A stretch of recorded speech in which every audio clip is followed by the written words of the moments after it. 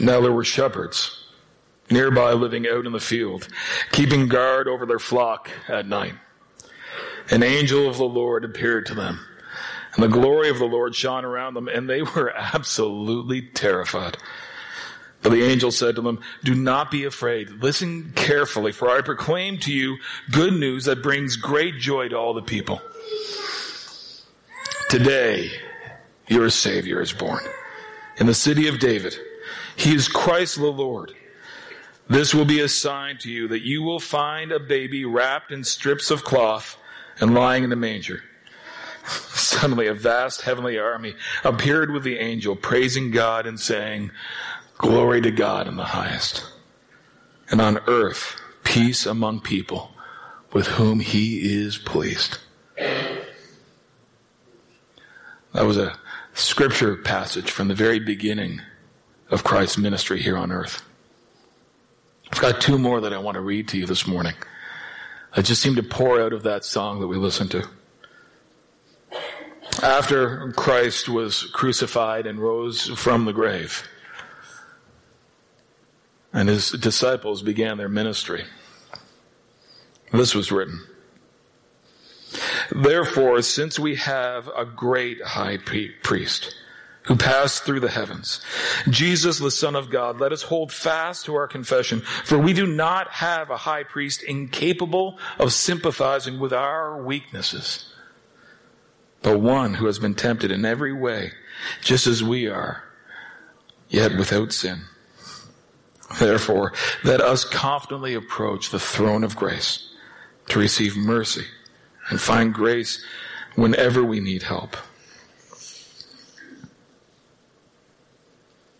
Then I saw a new heaven and a new earth.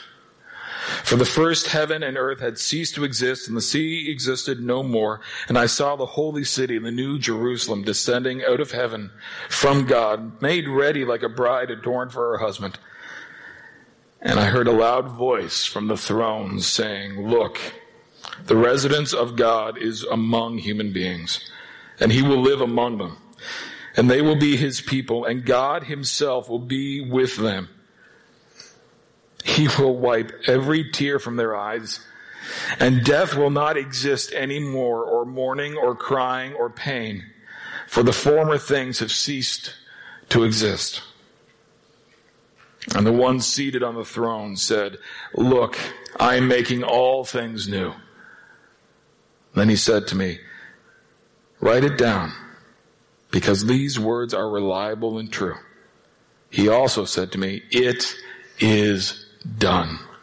I am the Alpha and the Omega, the beginning and the end. To the one who is thirsty, I will give water free of charge from the spring of the water of life. The one who conquers will inherit these things, and I will be his God, and he will be my son."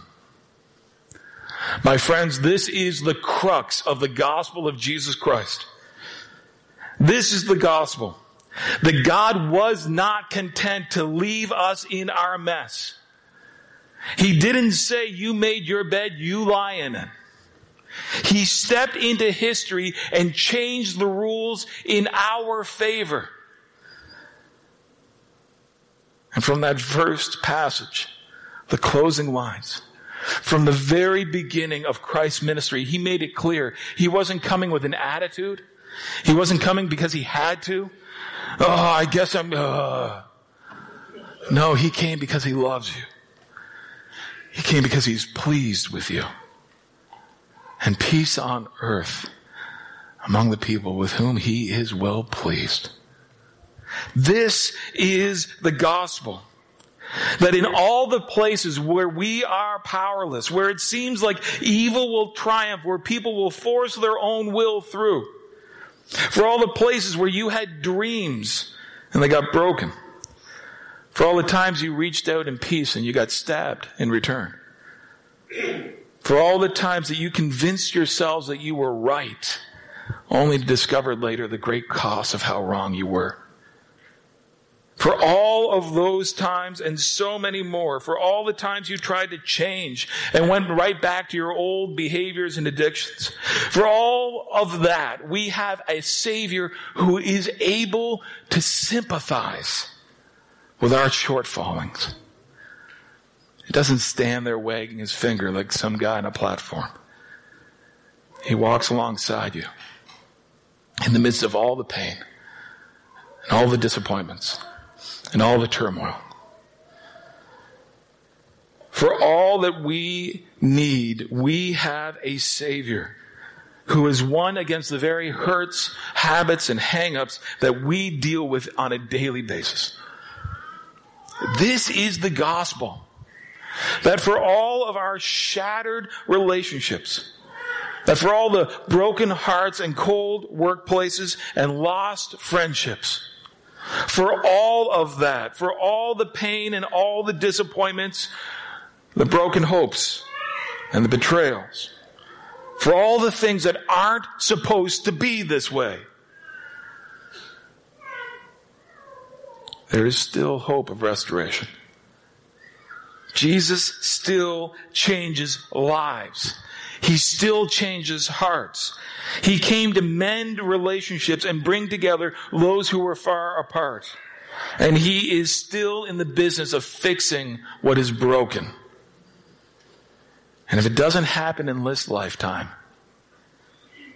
then there is a time coming in eternity when he does fix it all. How did he put it? And I heard a loud voice from the throne saying, "Look, the residence of God is among human beings. He will live among them, and they will be his people, and God himself will be with them. He will wipe away every tear from their eyes, and death will not exist anymore, or mourning, or crying, or pain, for the former things will have ceased to exist." And let me explain this real plainly from up here. I get real life. I may not get your life, but I know that life is full of disappointments. I'm not just reading some words off a page and hoping against hope that somehow they come to pass. Look, I get it. Life is difficult. The day that we were supposed to move, our well failed. I've got a $5,500 repair for a glass of water I'll never drink. I get it. Life is full of hardship. I get it. Relationships and friendships don't work out the way they are supposed to. In the last 2 weeks alone, I've walked with 4 friends whose marriages have just evaporated. I get it. I'm not talking out of nonsense. There is hope in the midst of all of that. Dreams, even good, godly dreams, seem to have a way of failing to materialize. I get it. I've been disappointed too. But that is not the end of the story. When we reach the end of our ability, God is just getting started. When we've run out, he hasn't even warmed up yet. As theologians through the years have put it, he's got a habit of snatching victory from the jaws of defeat and bringing life out of the grave. Or as Kai has said many times, it will be okay. In the end, it will be okay. And if it's not okay right now, this isn't the end. Or as our friend Corey said, the king still has another move. Whatever you are facing today, whatever it is that's going on in your life, maybe some of the things I talked about are true for you, but I have a suspicion that you've got a whole other narrative that I'm unaware of. But here's what I do know. Whatever hangs over your life, there is hope for. Every year at this point, we remind ourselves that there is one who came into this world to light up the dark.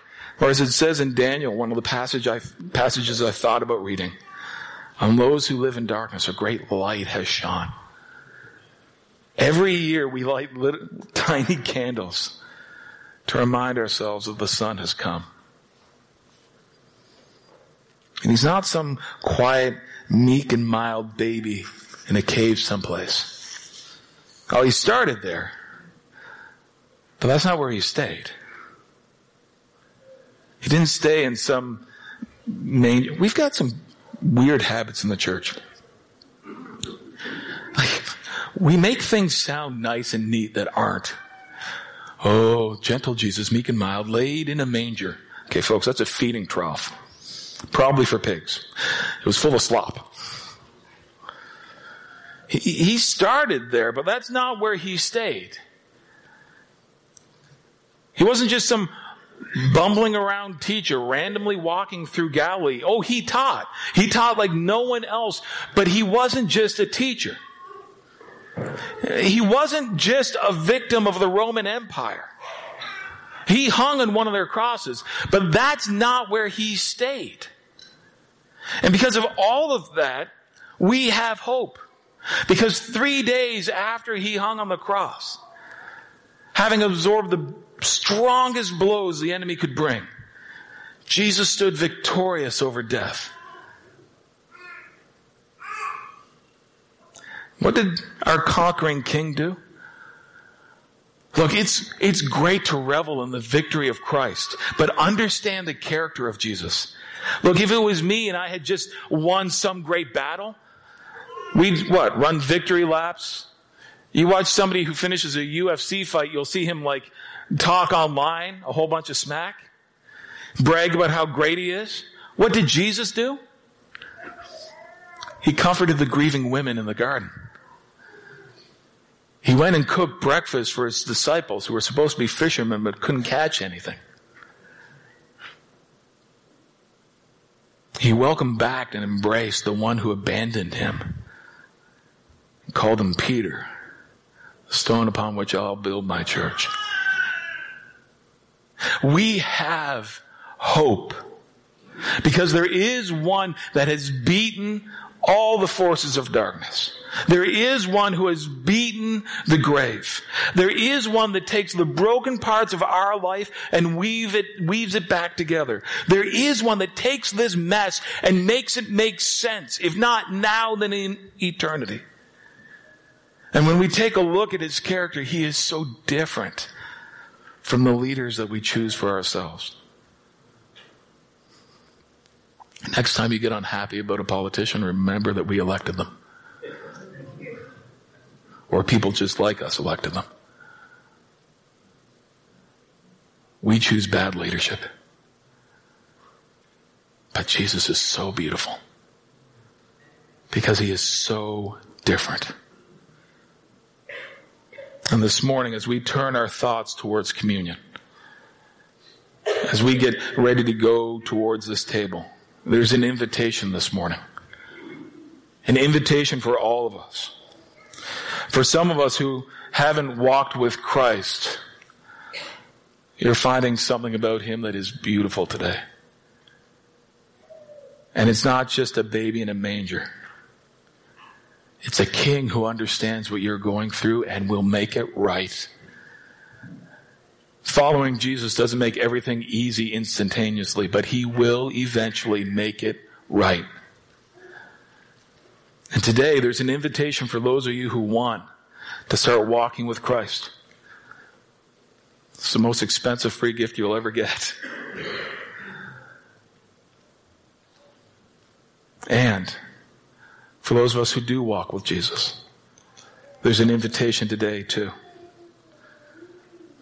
Because it is easy to get sad.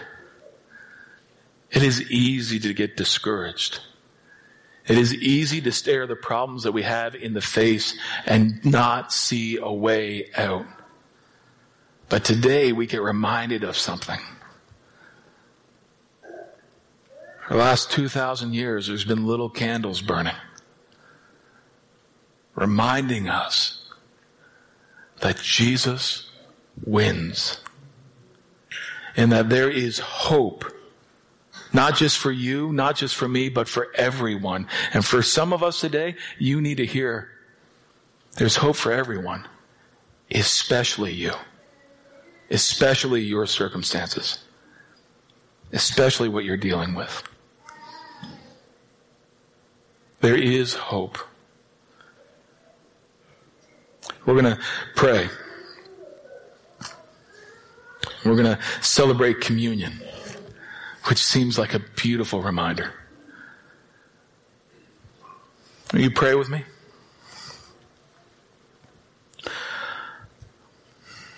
Lord Jesus, we don't get it. We don't get why you'd leave the glory of heaven and bend low to be among us. But we are so grateful that you have lit up the darkness of our world. We are so grateful that the chorus of heaven is shouting, there is hope. Lord, for those of us who are discouraged today, would your light dawn in us?